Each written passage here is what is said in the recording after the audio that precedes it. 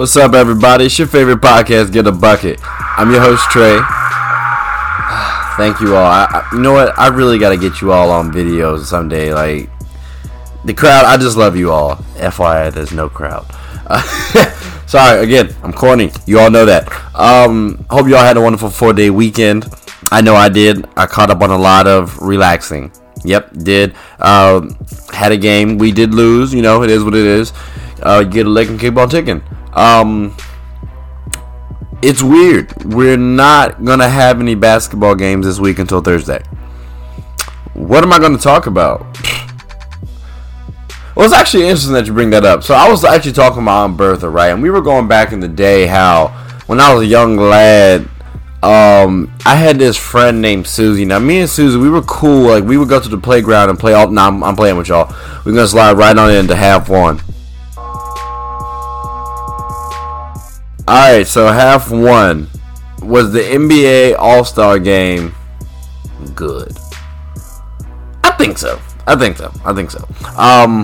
To be more specific, I think it was one of the better ones. Arguably the best one that we've seen. It was definitely more competitive. Maybe back in the day, the competitiveness might have been a little bit better, or it might have been equivalent, but this was definitely one of the better ones we've seen. It was definitely more competitive, and the format was kind of like this. Not when I say kind of like this, it was like this. So each quarter was basically a mini game. The first 3 quarters were, of course, 12 minutes, and the winner, the team with the most points after the third quarter, both teams had to get 24 points from the 133 as a tribute to Kobe Bryant. Rest in peace. And I thought that was a good one. Like, I really did appreciate it because we really wanted to give a tribute to Kobe, you know. Now, let's say, for example, in this case, Giannis's team, they started off with, they finished the third quarter with 133 points. So the total that both teams had to get was 157 points. Now, Bron's team was down 9 in the third quarter. And Bron's team ends up winning by 2 off of an Anthony Davis free throw. He missed the first one, made the second one. Here's the thing. It kind of came off like Giannis's team kind of let off the gas a little bit. It seemed like Giannis's team was going to take away with it. Like I said, there was a 9-point lead at the end of the third quarter, and I get that leads do diminish, okay, but I don't know, bro. Like, this seemed like it was Team Giannis's win for the taking. Now, I'm not trying to like discredit Team Bron's team. I mean, on paper, don't get me wrong, LeBron's team is the better team. Like on in terms of starters, if we're just basing it on starters, his team is the better team. Now, if I'm looking at it, I'm saying to myself, why did Bron's how did Bron's team win? Was Bron's team coasting and then to say, you know, we're going to turn it on at the end? That also is a possibility, but it did come across like Team Giannis really didn't do what they could have done. Case in point, mind you, Joel Embiid had 22 points, 10-11 boards. Rudy Gobert had 21 points, 10-11 boards, and he had one of the best blocks that we've seen in All-Star game history. Like, he was a defensive stopper, and on top of that, Trae Young had 10 assists and 10 points. Now, Kemba Walker had 23 points, but he also had 3 assists. So I would have much rather have the playmaking of Trae Young and the deep threat ability that he has, maybe over Kemba Walker. And I hate it because Kyle Lowry actually did play a phenomenal job against James Harden defensively. So I can't say take Kyle Lowry out. I mean, and he also contributed offensively as well. So I would have to say remove Kemba Walker because Trae Young actually performed better. I mean, if we look at their plus minus, which, mind you, ladies and gentlemen, plus minus basically states when you're in the game, what's the score, and what's the difference between the score you have versus your opponent's score while you're playing. Okay, so Trae Young and Rudy Gobert's plus minus were better than Joel Embiid and Kemba Walker. So if the stats are saying they're better, the analytics are saying that they're better in terms, or at least like producing at a good enough clip, why not play them? So it just I didn't like that fact. I didn't like that fact at all. But all in all, it was a good format.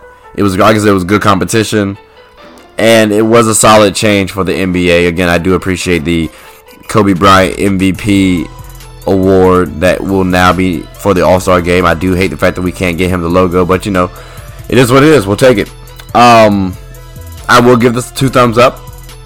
I am excited about next year, though. I really am. I mean, the East is, oh my God, because let's give it a buck. Both teams, it was, in terms of starters, it was East versus West. So next year, if we keep the same format, you're bringing back KD and Kyrie for the East, and then Curry for the West. So then the lineups will be KD versus Kawhi, Bron versus Giannis, Embiid versus AD, Kyrie versus Harden. I know. You guys thought I was gonna say Curry, but I think it should be Trae Young versus Curry. That's just me personally. Again, based off the stats, based off the analytics, Trae Young seemed like he could have been conducive. And to be honest with you, it's not like Kemba's is a lockdown defender. So I'm not gonna say Trae Young's main liability is his defense. You probably can keep him in there because it's not like Kemba's a lockdown defender. So. Alright, half 2. Now, I'm going to talk about the Clippers real quick, because I think there might be a little confusion here for everybody. I know there's a nice little LA rivalry between the Lakers and the Clippers, but their real target, I don't think, is, or at least shouldn't be, the Lakers, right? Maybe this year, cool, got you. But after this year, their real target should be against the Warriors, the Nets. Like, those are the teams, because I honestly think they could be the best teams in the NBA next year. And it's funny because they're not being discussed right now, so it's really funny.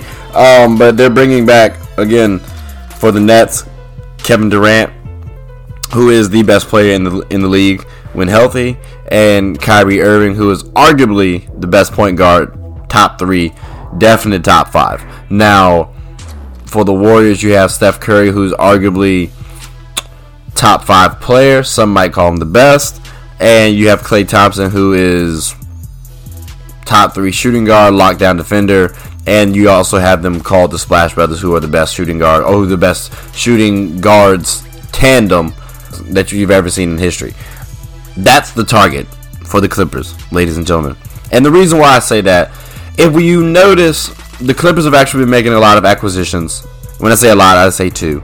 Marcus Morris, who's a versatile defender and can score, as well as a recent acquisition of Darren Collison. What's the boy's name? Reggie Jackson from the Pistons. Who Reggie is an actual fringe starter in NBA. Fringe. Like, there was he was on the OKC Thunder, and then he went to the Pistons. It's kind of like a Terry Rozier scenario, where he thought he was better than what he was. He found out, but he's actually like a decent player, and he's an okay defender. So they're getting players who can defend and score, like decent two-way players. Why is that? The league usually focused on bigs. I mean, we harp on Anthony Davis, Joel Embiid, Nikola Jokic. Like, we harp on so many of these players. Why is it that the Clippers have not tried to go after a prominent big man? It's because the better teams are going to be the Warriors, the Clippers, the Celtics, the Nets, possibly the Rockets, possibly the Pelicans next year. I don't think so, but there is a possibility depending on how everyone develops. So that small ball lineup is actually pretty effective, and it's been pretty positive over the last 5 years, half a decade. That's the real target that the Clippers are trying to go after, ladies and gentlemen. You already have Patrick Beverley, who is arguably one of the best perimeter defenders in the league, pairing him with Kawhi Leonard, who is known, or at least thought of as either the best two-way player or one of the best two-way players, and also one of the best players in the league. And Paul George, who everyone knows he can play good defense and can also score. Along with Montrezl Harrell, like they just have quality defenders. And they can switch. They're versatile. They can score. They're dogs. Like these are the teams that the Clippers are more so worried about. Because to keep it a buck with you, Anthony Davis and LeBron James on the Lakers, it's just them. It's really just them. Kuzma's okay, but like Kuzma's more of a streaky scorer. If they had Ingram, then this would be a completely different conversation. But it's just them. Like right now, it's just the dynamic duos, and the Clippers can actually contain that. So unless Jokic goes off or Simmons starts shooting jump shots, like I don't see too many duos out there that can combat them. Don't get me wrong, I'm not saying this completely eliminates the Lakers as being rivals, no. But the main target for them, the biggest target or the biggest threat for the Clippers are a hot shooting team. And that means small ball lineups. Those are the big teams that can actually beat them. The Rockets look like a team that can upset the Clippers and the Lakers actually this year. So that's why I'm saying that's why they're going to be that's the real focus for the Clippers, not the Lakers, because the Clippers have beaten them 2 times this year already. And to be honest with you, I think Bron is a little bit scared of Kawhi. Sorry, it is what it is.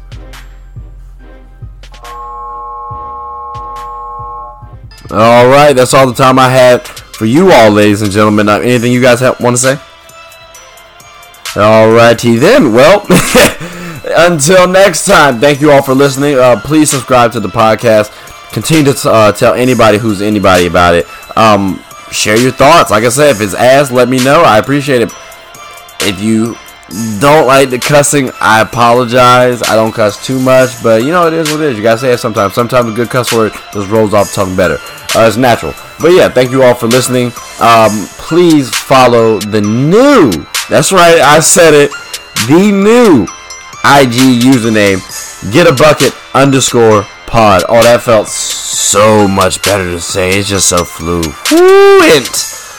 Oh, that's smooth. That's GetABucket_pod. Ooh, boy, that's sexy. Ooh, one time, my fault. I got a little carried away.